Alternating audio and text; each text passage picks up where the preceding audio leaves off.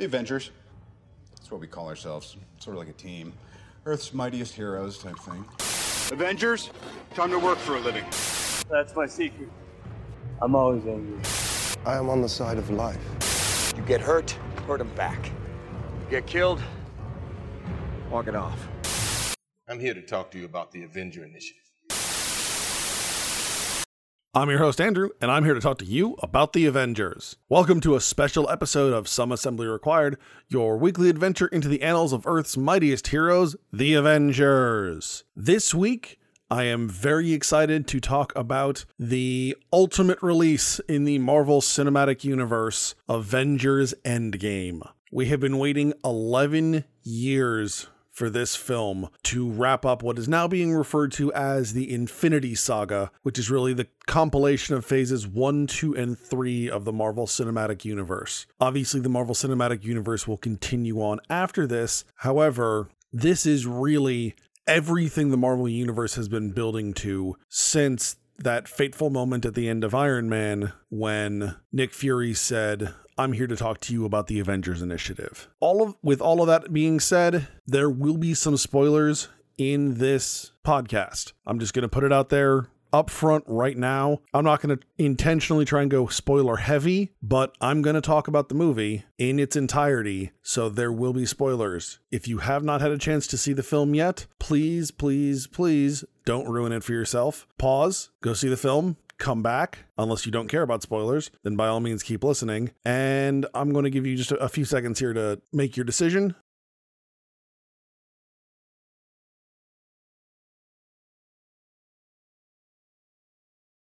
All right, since you're still with me, let's move forward with Avengers Endgame. Right off the bat, I have to say that this film was pretty much everything I had hoped for and then some. Nearly every moment that I wanted in this film occurred. There were also some wonderful surprises that really added to my enjoyment of the film. In many places, it's a very heavy film. It's a very dramatic film, but I think the Russo brothers did a very, very good job of spreading out that heavy drama and filling in a lot of that empty space with very lighthearted moments so that I didn't walk out of the film feeling burdened or depressed. I walked out feeling very satisfied, almost jubilant that everything went so well. So where the film picks up is a little more than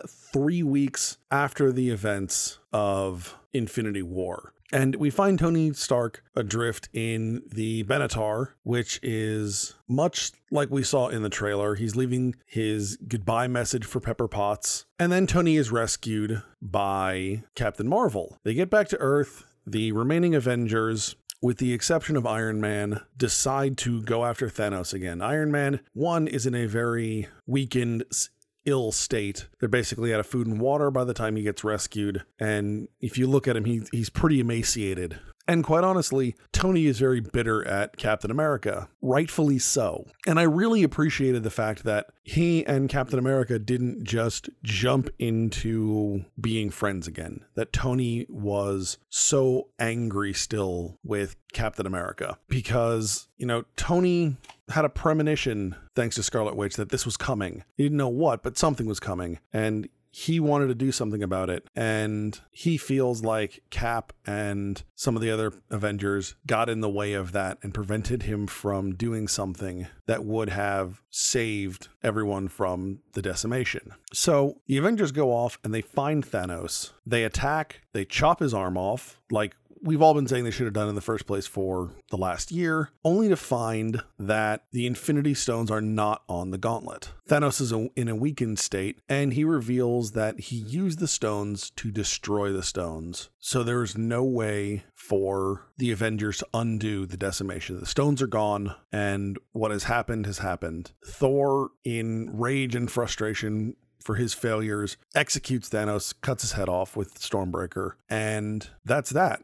So the film starts off a couple of weeks after Infinity War, but then we get a 5-year jump. And that's where we get the return of Ant-Man. And based on his experience and some other things going on, the Avengers come up with this idea of going back in time and collecting the stones, because there are various points at which they know where all of them are.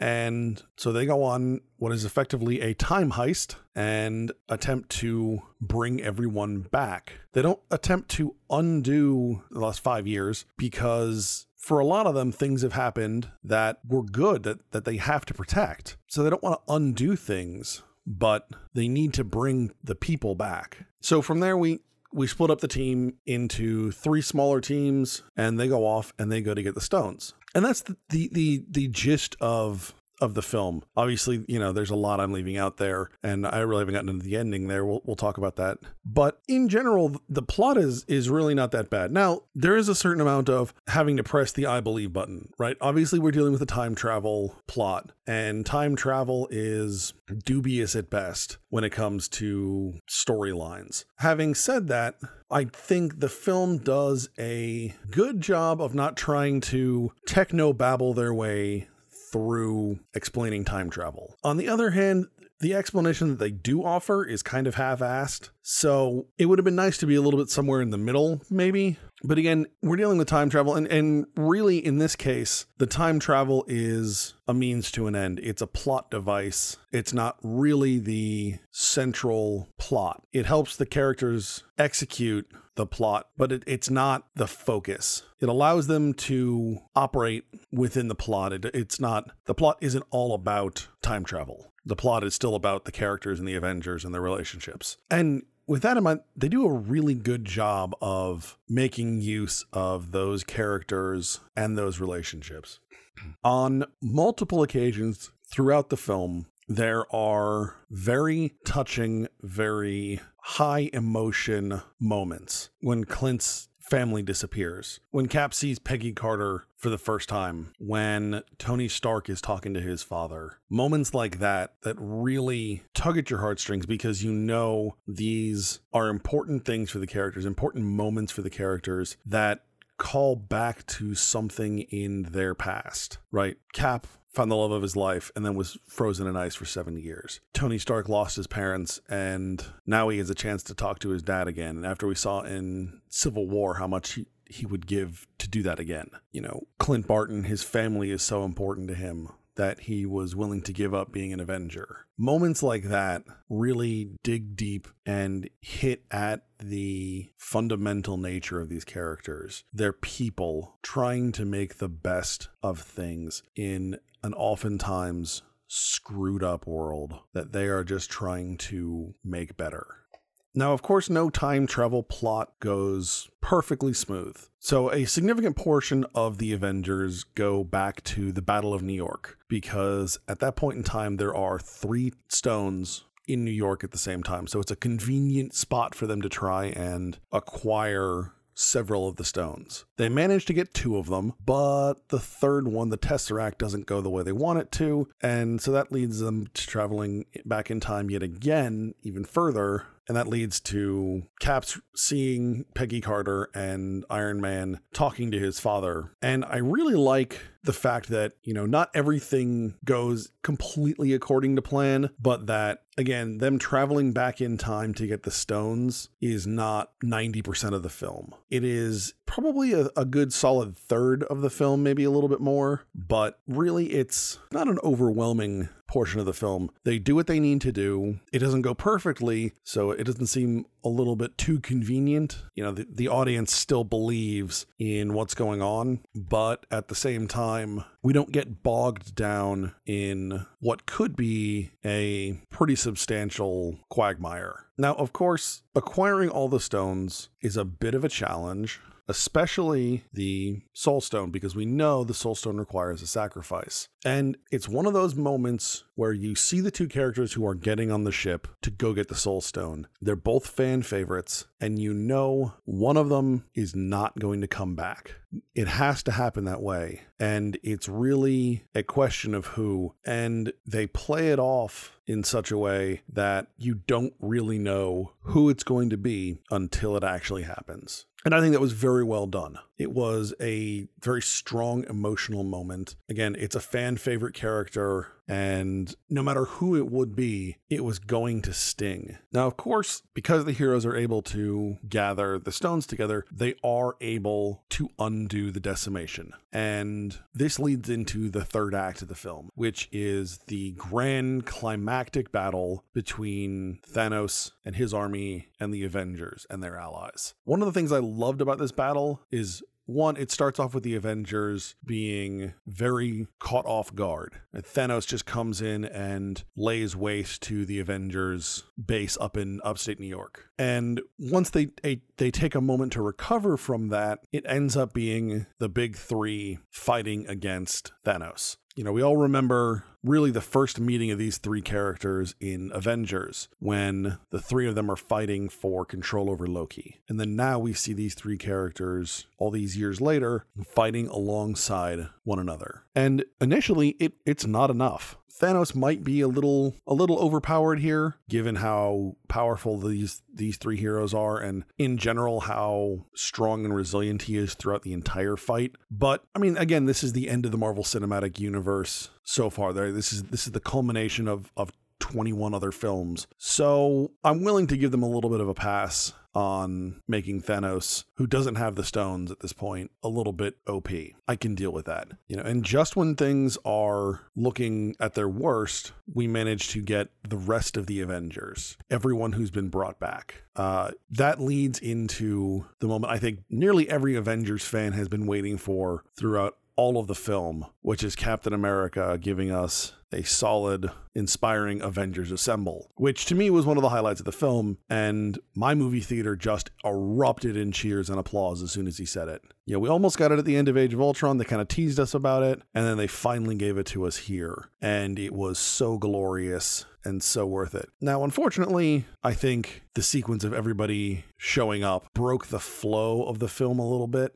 You know, it's one of those moments where they want the big payoff. They want everyone to cheer and everyone to feel a certain way. And so they shoot it in order to evoke that emotion. Unfortunately, as a result, they draw it out a little bit too long, I think. And while it's not bad, it does break up the momentum just a little bit. Now, one of the things I really enjoyed about this final fight is that although there was a fairly consistent amount of Cap, Thor, and Iron Man fighting against Thanos, a lot of other characters got a piece of Thanos, especially characters like Scarlet Witch, who have a lot they need to deal with regards to Thanos. And it's worth noting here that, especially in Scarlet Witch's case, Vision doesn't come back. So she really is fighting for that revenge because she has still lost someone that was very important to her. I also really like the fact that the Avengers are fighting this fight, and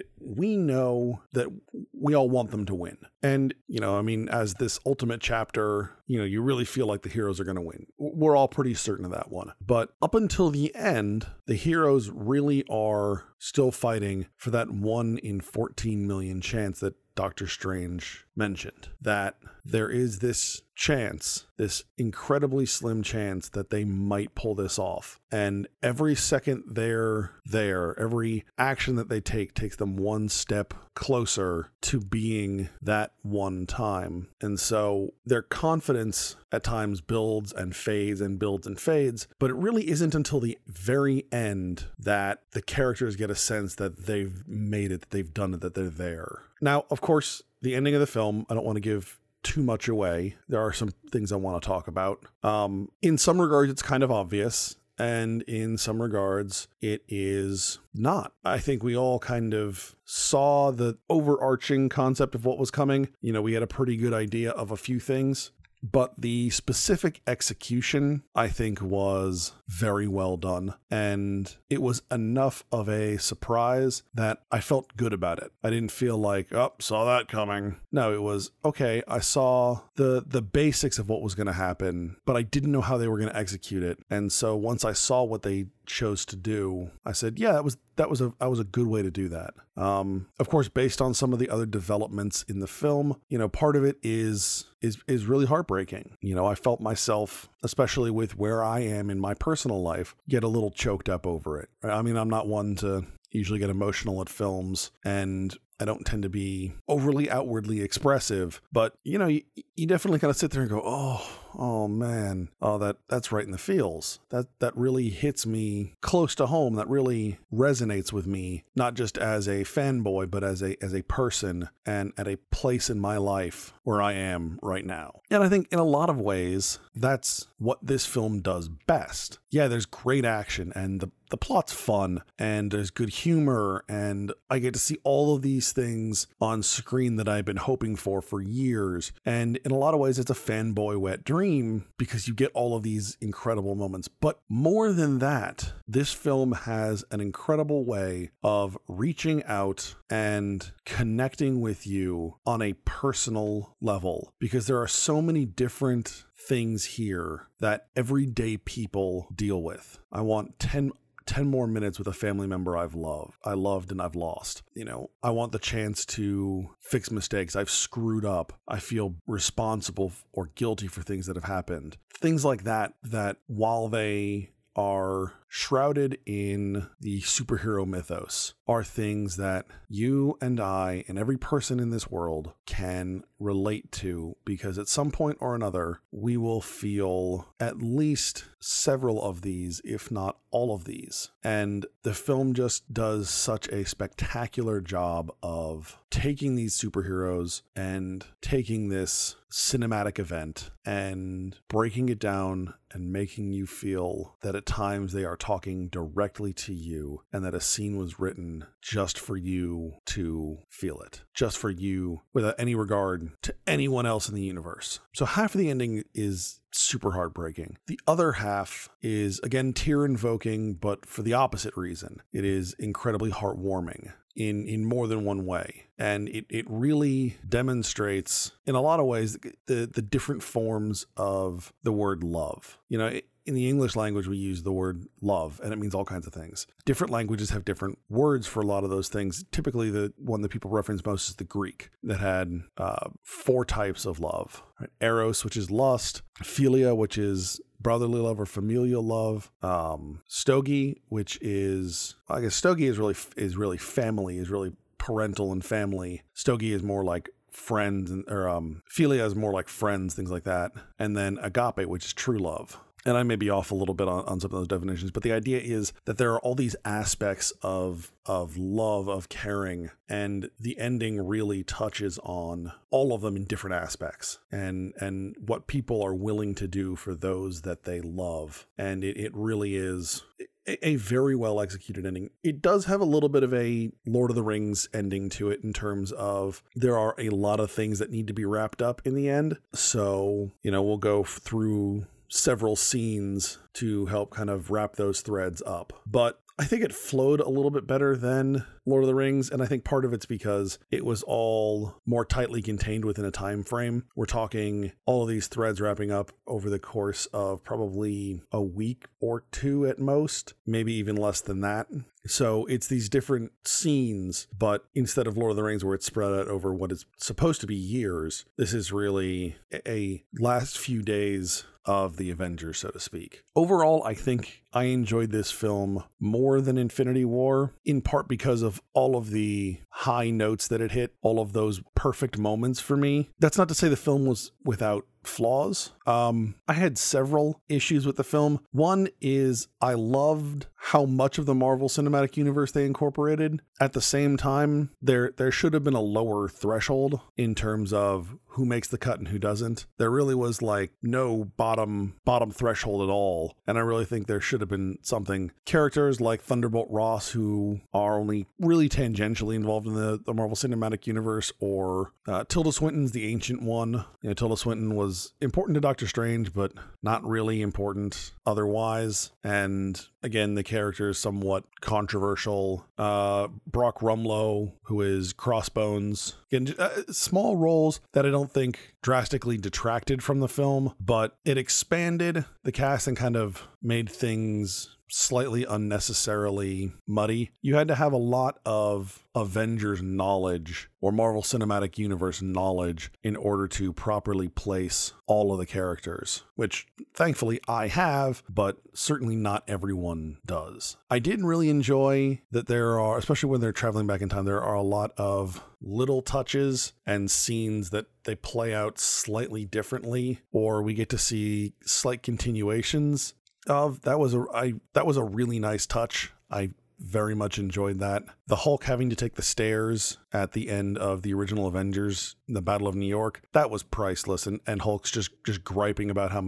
there's too many stairs, which I totally get. I mean, he's up somewhere on like the 90th floor or something like that. But that was a really funny moment. I will have to admit that as much as I loved Thor Ragnarok and I loved Taika Waititi's take on Thor, I didn't like Thor as much as I normally do in this film. That's not to say Thor was bad, but in Ragnarok, there is a certain degree of heroics and nobility to Thor that I felt was lacking throughout this film. I loved the idea of Thor kind of becoming the dude from The Big Lebowski. One, because I love that film, and two, because it's such a bizarre place for that character to go, but at the same time, under the circumstances, you can kind of understand how the character got there. But I think they went just a little bit too far with that, and the character lost some of that drive and some of that nobility that made it work so well in Ragnarok and made it work less in Endgame. Now, like old Viking Thor, when I say old, I mean, slightly older Viking Thor with the braided beard and all that kind of stuff. At the end of the film, that was badass. That was awesome. But I would have liked to have seen a little bit more of that come out earlier in the film. Early on, there were some cinematography things that bugged me a little bit. When Hawkeye goes looking for his family, there is some really awful shaky cam that kind of turned me off for a few moments. Again, it's early in the film and it's not super long, but unfortunately it was there. Like I mentioned, they broke the flow of the film a little bit when they brought all the rest of the Avengers back. They managed to kind of save themselves, kind of fix things there, but I think it would have been nicer to push that scene just a little bit faster in order to keep the fight going. So in the end, this was a fantastic send-off to the Marvel Universe so far in terms of, we've really reached an end point in the franchise. Now, the franchise, obviously, like I said, will continue to go on. We already have Spider-Man Far From Home coming out here in the not too distant future, which from what I understand is actually going to be considered the final phase 3 film. But the way I look at it, it's really more of like an epilogue as opposed to the true ending. But this really, I can't think of a better way to have wrapped this story up with all of these characters and everything than what they did. We go back and we really focus on the original Avengers, but with that, we also incorporated the other characters, incorporated key elements from the more distant elements of the Marvel Cinematic Universe, like the Guardians of the Galaxy. I always love Rocket Raccoon. I always love Rocket and Thor, but we really just get the payoff we've all been looking for and we all deserved. And I want to go see it again. I saw it Thursday at 6:00, the first showing that was available in my area. And personally, I saw it at the exact same theater that I saw Iron Man. So for me, this really was a 11 years of coming full circle. I've seen a significant portion of the Marvel Cinematic Universe at that theater. And,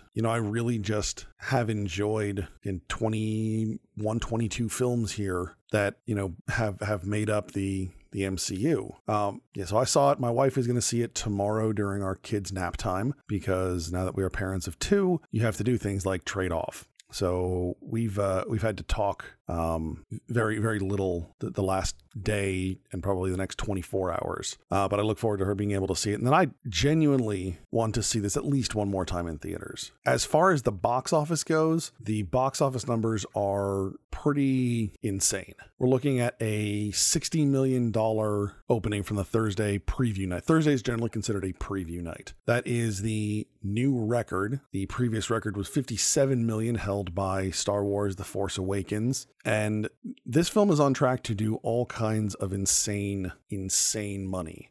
Yesterday, Fandango announced that 8,000 screenings had been completely sold out. I know that the theater I was in was completely sold out. And I'll tell you what, sometimes you go to like the Thursday showings of these, and even when it's the diehards in the theater, sometimes they're kind of quiet or sometimes they don't really react. This is probably the most responsive audience I have ever seen. They just could not get enough of this film. So when I talk about how positive a reaction I had to this film, understand that I am one of an entire theater full of people who felt that way, because everyone was just loving it, So I will say there is no end credit scene. There's no post credit scene. I think it's worth staying through the credits. There is the mid credits are worth it. And there is a very, it's not a scene, it's a little stinger at the end of the final credits that again, just kind of tugged at me a little bit in the heartstrings and the nostalgia.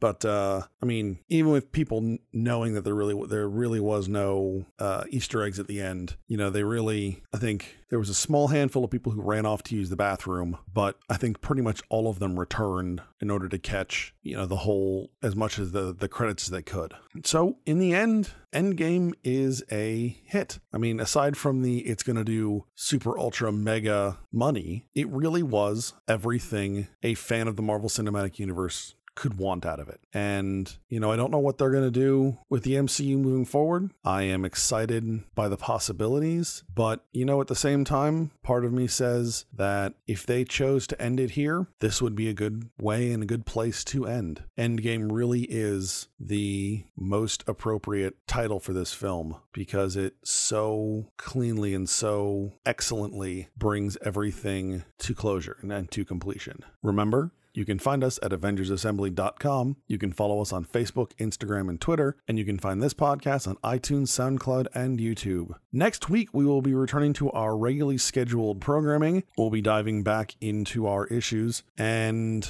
more Avengers goodness. All right, hey.